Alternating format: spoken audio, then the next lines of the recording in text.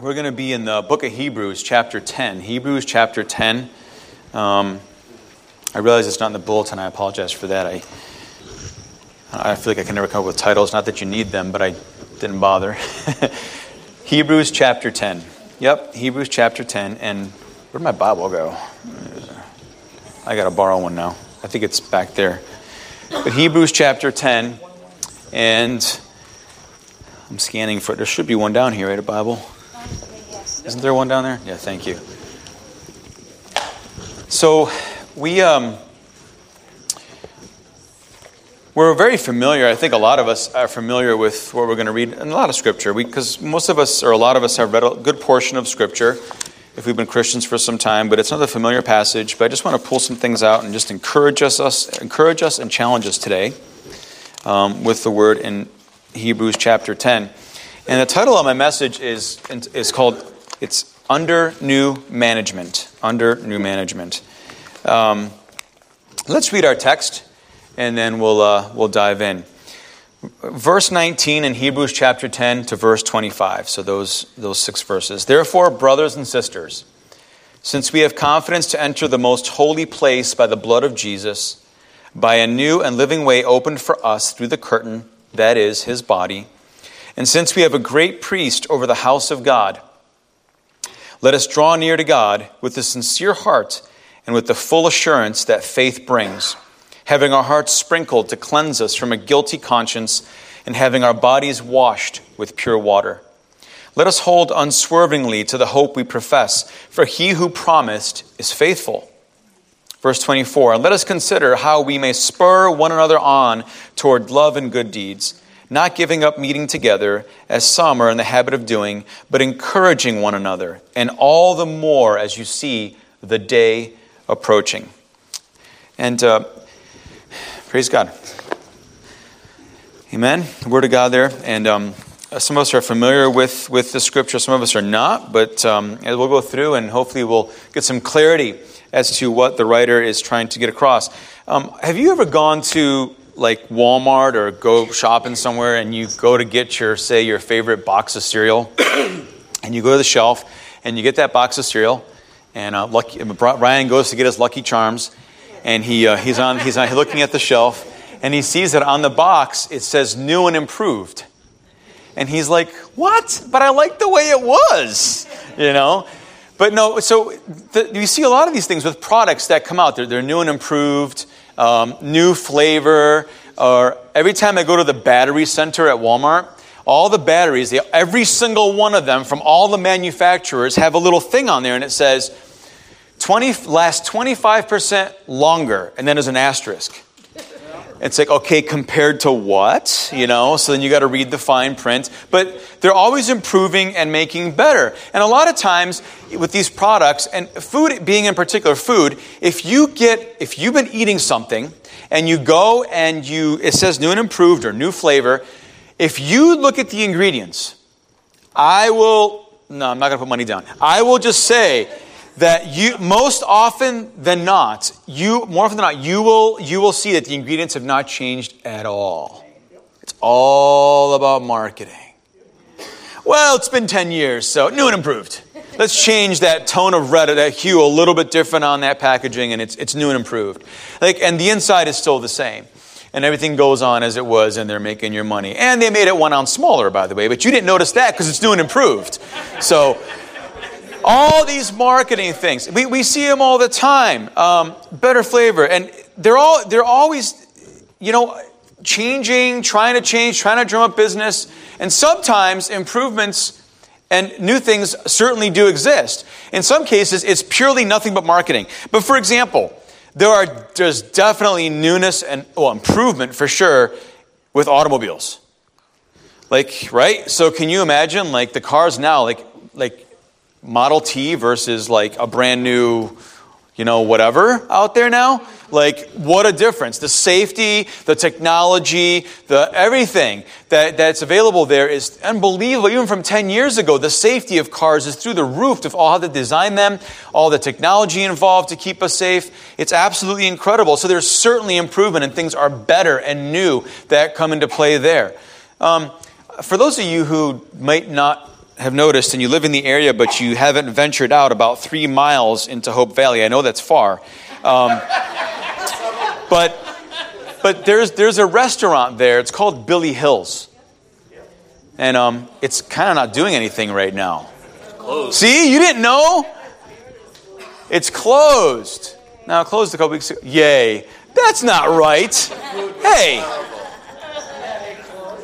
So they closed. Now, listen, it's not about putting dirt on somebody or putting someone down. It's not the point. The point is that, you see signs, there's signs out there, they want to do something new with it or close renovations. Like, see, that's another thing. That's another sign that is saying, just wait for it. Wait for it. It's going to be better. Wait for it. It's coming. It's going to entice you. It's making you wait. Now, I don't know what happened there. Nobody seems to know, except it didn't seem to go down very nicely. But the way things happened, but they're not in business right now. All right? Have you ever driven by a storefront or even a restaurant, and there's a big banner out front, and it says, under new management? We've all seen that, right? And the expectation is, and oftentimes, that something's going to be different about it for sure, because it's new management a lot of times. The personality of it, or maybe how they could do business, or whatever it is, the services. But the whole idea is that it's meant to bring you in so that you expect something better.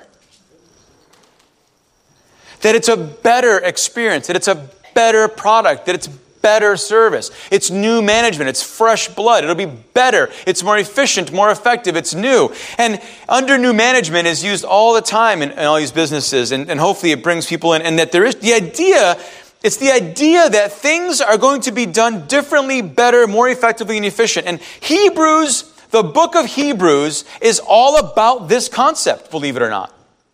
That things would be done better. In fact, it would be done the best way possible for our relationship with God and our access to God. That's what Hebrews is all about. Our salvation and our access to God and how that came about. It's under new management, that whole system of how we come to God.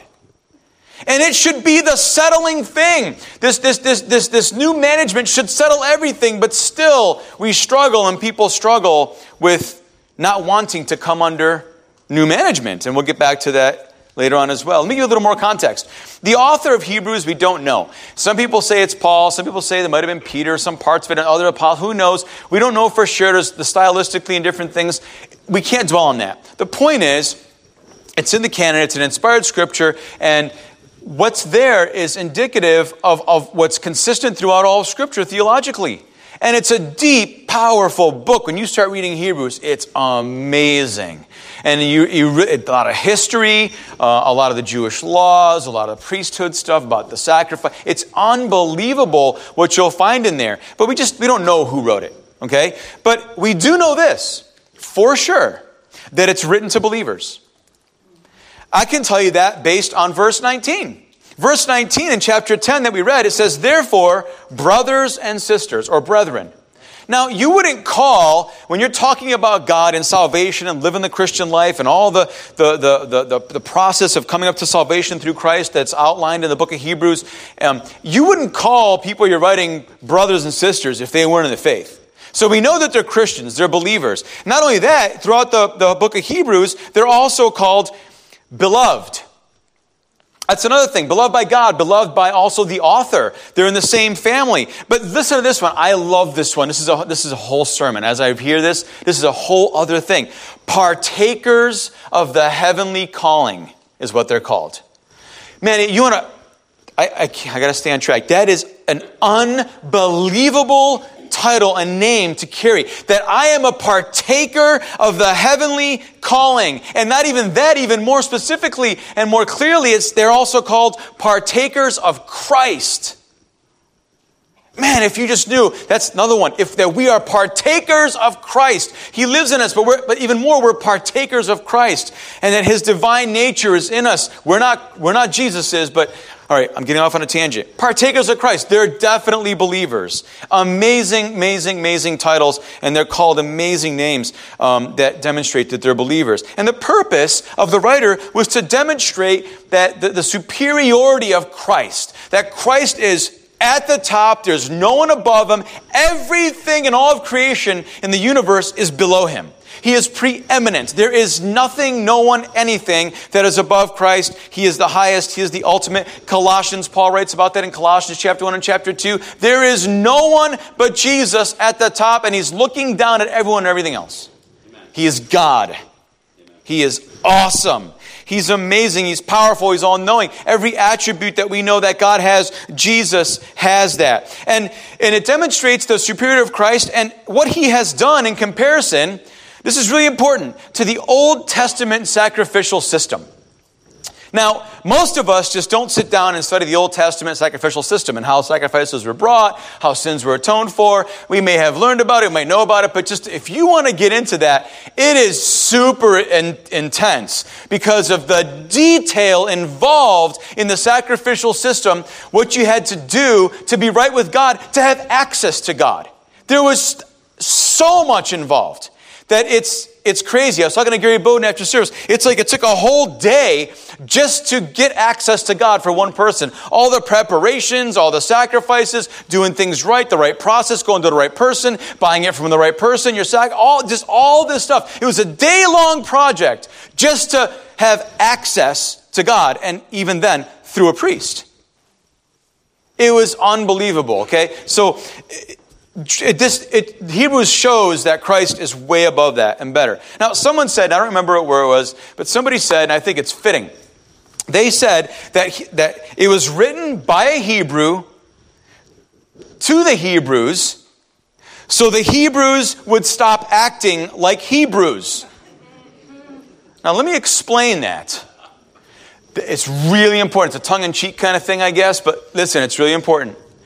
These Hebrews that are being written to, they're all, for whatever reason, just like in Galatians and Colossians and other epistles, over and over again, are slipping back into Jewish rites and rituals.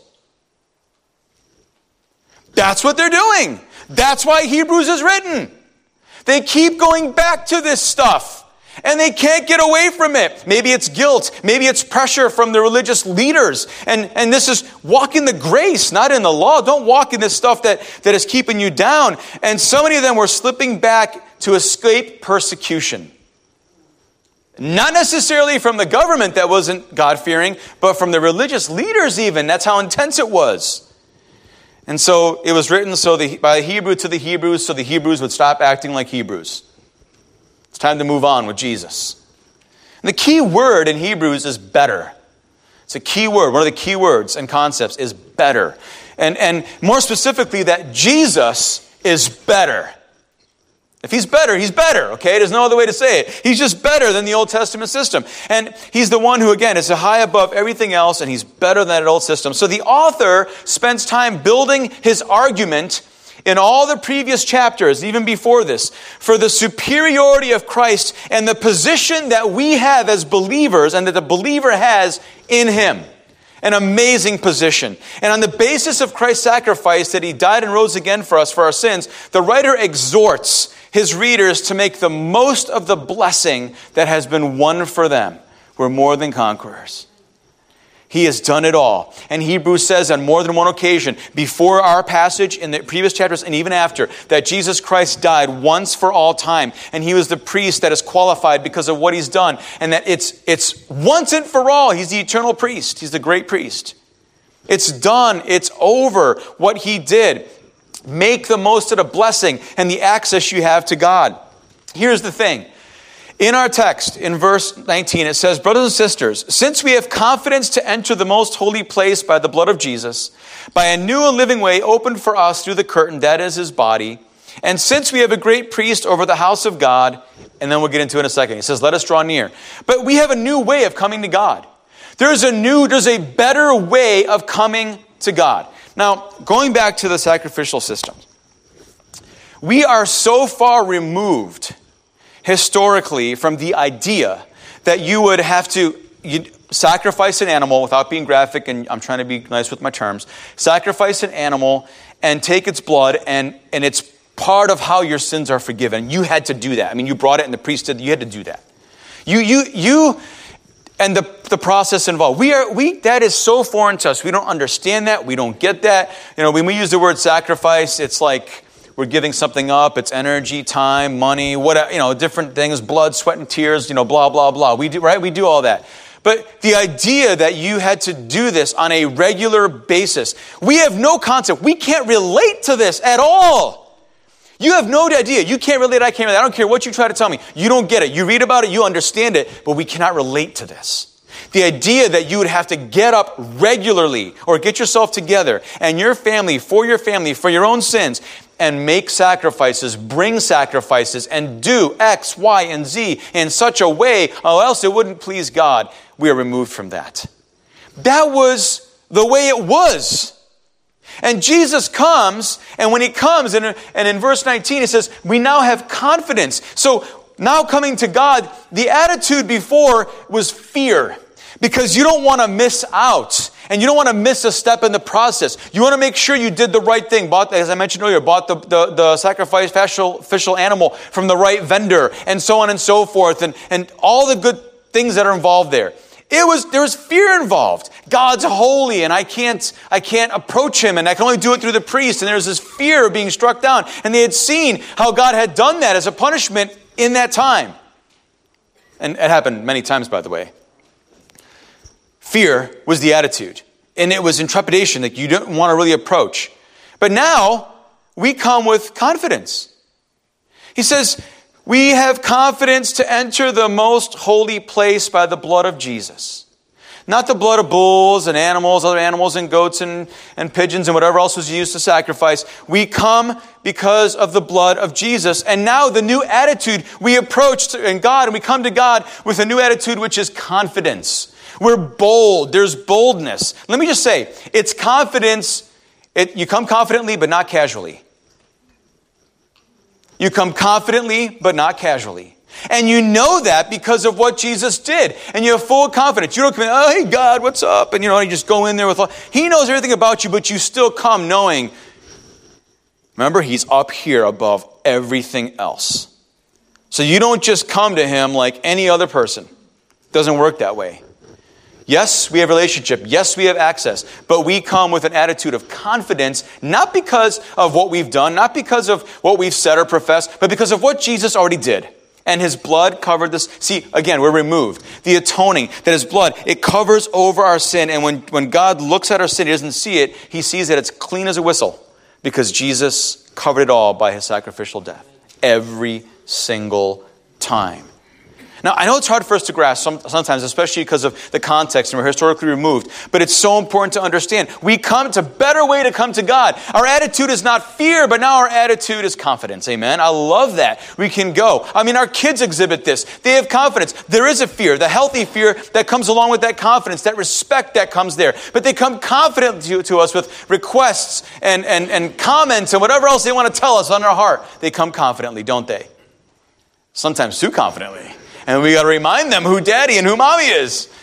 Maybe that's just me. But we do, right? It's just Cohen. Okay, so we got to remind them. But it's all over. Listen, sin is done. And it doesn't have to manage our lives. Because we are under new management. I'm glad 20 of you know that. Sin doesn't have to manage your life because we're under new management. Amen. It's an awesome thing. We don't have to walk around in that pattern of sin. Doesn't mean we're not perfect. We're moving toward that. But we are under the management of the Holy Spirit, the Word of God, Jesus, and his Lordship. And he's the head of the church. And he guides us and he shows us and he reveals to us what to do and how to live. And don't try to do it yourself. We'll get to that too.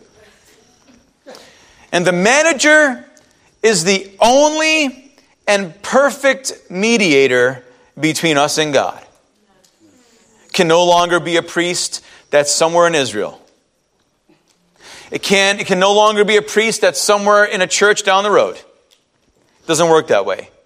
We have direct access now There's a new attitude we come with confidence. But there's a new approach, and that new approach is the veil of Jesus Christ himself. Verse 20 says, by a new and living way opened for us through the curtain that is his body. And this isn't a picture, and it's going back, and it's an allusion to the curtain in the temple between the holy place and the Holy of Holies. And there's this huge, heavy curtain, this tapestry, and it was woven there, and again, how God wanted it, and how it was designed by God, ultimately. It's what it was. Separating everyone from God's presence on the Ark of the Covenant. And listen, the only way that anyone could go there, if you remember this, for those of you who know, maybe some of you don't, you can only go there, and there was only one person permitted to go there only one time a year. To make sacrifice and to go into the Holy of Holies. And even when that priest went in, on his cloak or on his robe, he had little bells. Then they had a rope, because in case he died, they would pull him out. Now, why would he die? Because God is holy, and God is God. And to be in his presence, it was fearful, it was awesome, it was scary. And he went in and he made sacrifice once a year. Now listen, that curtain, when Jesus died, that curtain was torn. Matthew records, it was ripped from the top to the bottom. It was torn in two, providing access. There's no separation now between the holy place and the Holy of Holies. It's all access direct right there now, and it's through Jesus. That curtain and Jesus, his body, was a picture of the fact that it's through Christ, that his body that was broken for us, that it was pierced through, that he was hung on the cross for us, that through him and what he did, we have access direct to God. It's a whole new approach. The approach is direct. It's not through someone. Okay, but wait a minute. Jesus is who we go through. But yes, it's direct. You don't have to go and get this and that and that. You just go right to him. Go right to him. There are conditions, but you go right to him. And there are expectations, I should say, but you go right to him. And you access God right through Jesus himself, he's the believer's high priest. He's our high priest, and he intercedes on our behalf all the time. Hebrews talks about that as well. Listen, so I have a confession to make, and maybe you can relate to this. And it frustrates me, because I was preparing this, and I was thinking last night, actually, it hit me last night. I couldn't stop thinking about it. The priest is able to go right into God's presence once a year. Direct access once a year. Okay? Jesus dies, and we have confidence because he cleanses us and forgives us for everything past, present, and future by faith. And we have this assurance, and we can go like his children because John 1:12 says that if we've received him and we believed in his name, he gave us the right to be called the children of God. And we go right in and we're just at Papa's throne, right? But how many times do all the work for a whole year, making sure you did everything right, then going through the process to protect yourself with the bells and the rope and making sure you did this, prepare to sacrifice right, and then you sneak in there behind that curtain to be in God's presence on behalf of the whole nation once a year. And I think about myself. And I've been given this instant access at any time, anywhere, and sometimes I struggle to directly access God on a daily basis. Like the way he really wants. Do I talk to God? Yeah, but I mean to really go in there and to be with him and to spend time with him and to take advantage. And that's what the author of Hebrews is exhorting us to do. We should enter confidently or boldly because we have this access because of what Jesus did. Sometimes, unfortunately, maybe for even some of you, it's once a year. But it's so much more than that. This whole way is better because it shows how much God wants a relationship with you. Not through someone, but directly go right to him. And he wants your relationship now. He loves you so much that he made a better way with Jesus of coming to him. And since this is how God is approached, with confidence and through Jesus, we need to come in a way that shows that we really believe that Christ is better. You know how we show that we believe that Christ is better and that he is the best way to go to God? 13 times in the book of Hebrews, you find this little two words, let us. Let us. It's like a command. It's not a suggestion. It's like, let us. Come on, we got to do this. What are you waiting for? Let's go do this. And right off the bat in verse 22, he says, since we have this priest over the house of God, since we have Jesus and his blood, and we have this confidence, he says, let us draw near to God. Draw near to God. We neglect that so often, and we have that access, and we don't draw near to God. We're all guilty of that. We miss out on that. We don't make sure, or we don't intentionally make the effort to, on a regular basis, daily, go right in and have direct access to God and spend time with him. 3 things the writer exhorts us that we should do. Draw near to God.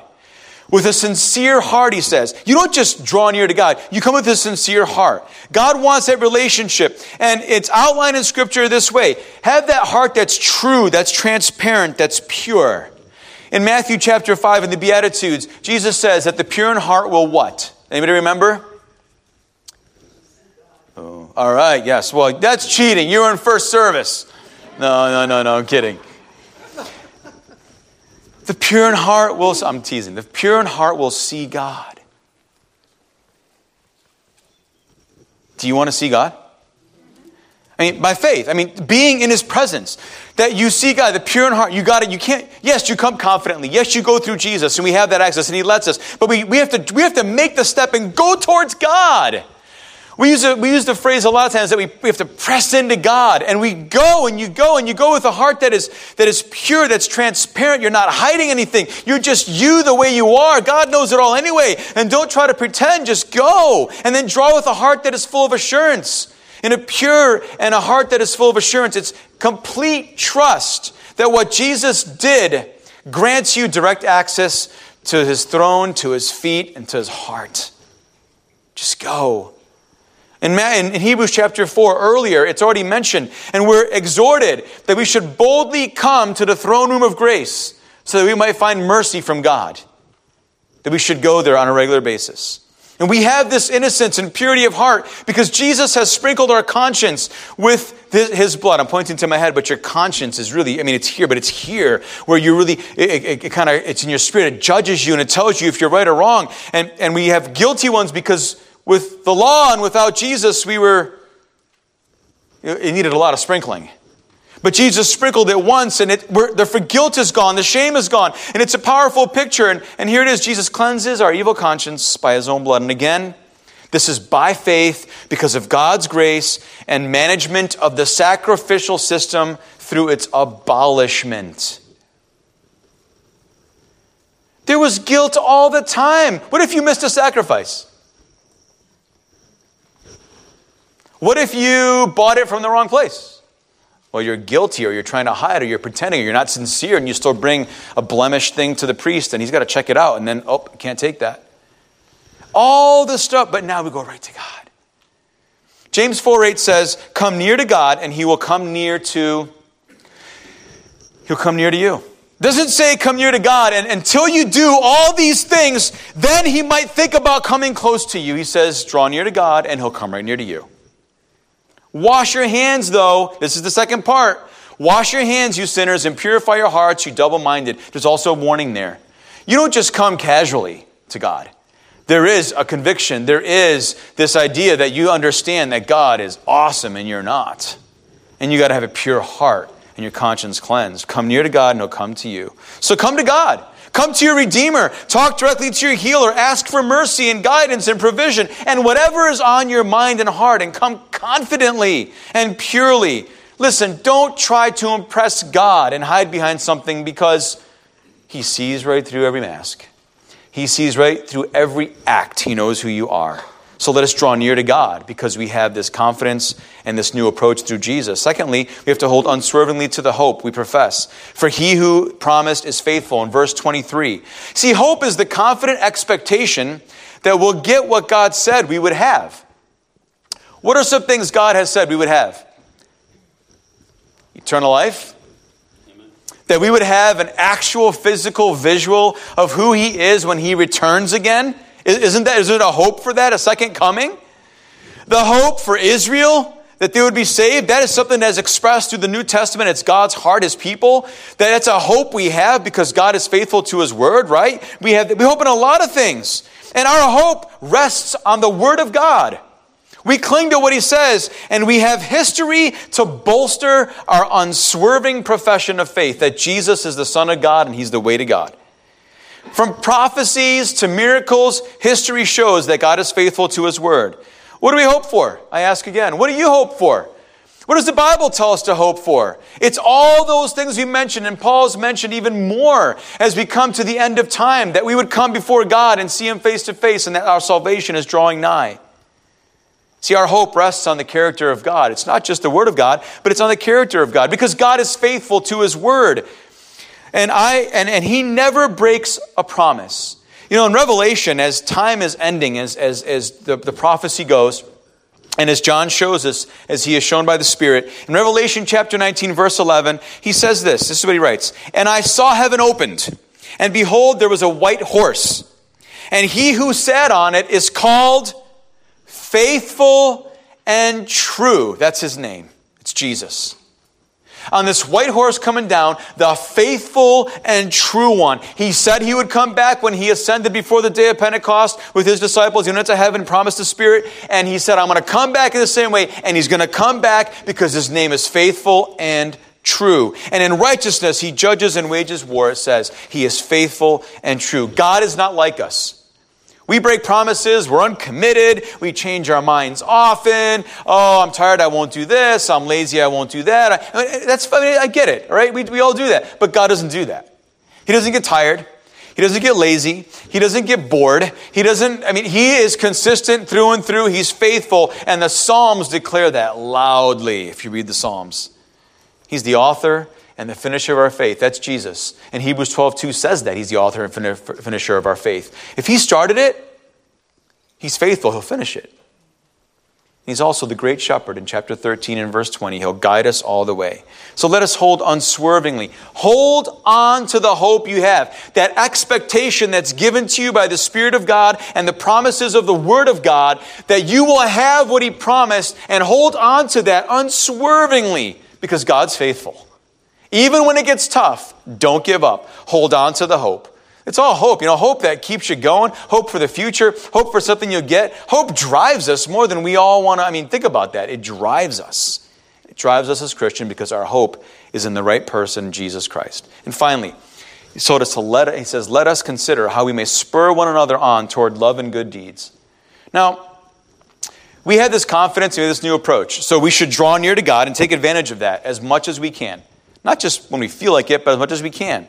And then let us hold on to that hope because God's faithful. But we should also He says, we should consider how we can spur one another on toward love and good deeds. And he goes on in verse 25, not giving up meeting together as some are in the habit of doing, but encouraging one another. And all the more as you see the day approaching. Now, how we could spur one another on. It's a very interesting word. And it works. Even in this, if I use it this way. So if you're a cowboy and you have boots and spurs, what does a spur do? What does it do? Makes the horse go. It makes the horse go? What does a spur do though? How does it work? It hurts. I didn't hear. Someone was. It pokes it. It pokes it and it hurts and it's like, whoa, I gotta go, whatever. That wasn't very good, but anyway. But it goes, right? So the spur. Now, it's kind of weird because the context, it sounds like we should encourage each other and strengthen each other, and yet it says we got to spur each other. Listen, iron sharpens iron. Doesn't always feel good. Sometimes sparks fly. Sometimes, it doesn't always feel good. And listen, the more accurate word actually, and the concept here with spurring is in the New Testament is that it's like a goad. You know what a goad is? Same thing. It's this long pointy stick that you poke and you prod a cattle to get it to go where you want. And it hurts. It feels it. And so we are to goad each other. Now, sorry for the graphic, but we are. We're supposed to irritate each other in a positive way. Let me explain. Let me explain. This is how we irritate each other. The only way to stimulate or even to, if I said, or to irritate or to goad each other to love and good deeds is by extending love and good deeds to others. And even if it isn't reciprocated, that's not why we love and do good, to get it back. We do it because it's the right thing. And so it should reciprocate, right? And often it does, but it starts by us doing it. And someone would be like, oh, and they might, I should, they might think, and it might be like a guilt thing, and it shouldn't be, but like, I should be nice too. Well, that's good. Maybe it should convict you, and you should be nice to people too, or you should start doing good, or you should be motivated by love and not just selfishness or whatever else might fill your life or my life. But that we would be goaded into doing this right thing, so we're encouraged. And that we become everything God wants us to be because we have that confidence and the assurance to go to Him, and we do it together. You can't do it alone. And so we have to encourage one another, and we don't give up meeting together. Now it's important, in verse 25, it says, as some are in the habit of doing. Not all. Not everybody who's in that habit. There are some people who are in the habit of not wanting anything to do with that. You know why? Because they didn't want to be goaded. Maybe. I don't know. Maybe there's other reasons. But for some reason, they weren't there. And maybe in the context of this, they didn't want to face persecution for hanging out with Christians who weren't doing Jewish things. So, agape love is an action. And where conditions and self-seeking must characteristically be left out. You can't have that be a part of the definition of agape love. Love and good deeds are contagious. Right? I mean, think about that. It's contagious. Do this all the more as the day is coming. Probably the day of judgment is what it means, when we'll all face Jesus and we're going to have to answer for how we lived our lives, whether we knew Him or didn't. We should be ready for that day. And when we're encouraged, it helps us to keep our head up. Our hope is going to stay intact and strong and focused on the right place. And the object of our faith and hope will be the right person, Jesus. And we do it together to encourage each other so that if we're off the track, we get back on. And if we're on the track, we stay on the track of righteousness. And so we ought to make sure that we share that love, express that love, and spend time together with one another. Do it all the more as the day is coming. It could also mean do it all the more as the day is coming for these guys in that time, a couple thousand years ago, because that day was coming when the huge persecution would happen and they would be facing death. So be ready. Because you need strength and fortitude and faith to face that too. And God will help you, but encourage each other. Don't give up now. Don't go all the way to the stake or don't go all the way to whatever and say, I renounce Christ. You encourage each other. Stay in the faith. Stay on the straight and narrow. We do it together. The writer, I already said that. So we should do this all the more that the day is coming. The Apostle Paul wrote to the Thessalonians in 1 Thessalonians chapter 5, and he said that we ought to encourage each other. And he actually said, encourage one another even as you are doing. It was an ongoing thing that they were encouraging each other and pushing each other on to do the right thing and to live for God in a righteous, biblical, humble, and unselfish way. As we close, I'm just going to ask a question, as we often do when we close, for us to think about. Or make a statement, actually. Maybe you've been managing your life your way. You've been thinking, you know what, I'll do X, Y, and Z, and if I come to God once a week, I'm good. If I come once a week to church, I'm good. If I actually pray once a year, I'm good. Or, you know what, I'll whatever it is. You might have different things that are methods or means of managing your life, managing how you connect to God. And maybe some of those involve guilt. You know, you only connect to God when you feel guilty. Maybe you don't connect to God because you're full of fear. Or maybe you've been managing your relationship with God because of fear, and so you don't go to Him because you're afraid. And you're not ready or willing to make things right and to simply ask Jesus to wash you and sprinkle your conscience with His blood and make you a new creation and be a new person in Christ. Maybe you're working for it. You're thinking that if I do enough, then I can go to God and I'll connect. Let me just tell you that if you've never asked Jesus to be Lord and Savior of your life, and you've been managing your life on your own, and you think it's all good and whatever, but there's still something deep inside that's just not right, can I just invite you to ask Jesus to be Lord of your life? Because when you do that, you can hang this huge sign out front your storefront that says, under new management. And you know what? When people come to you, they'll see something better and they'll expect something better.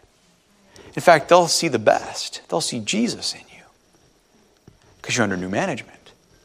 Some of you today have had that sign before, but somehow as time has gone by, you've lowered that sign.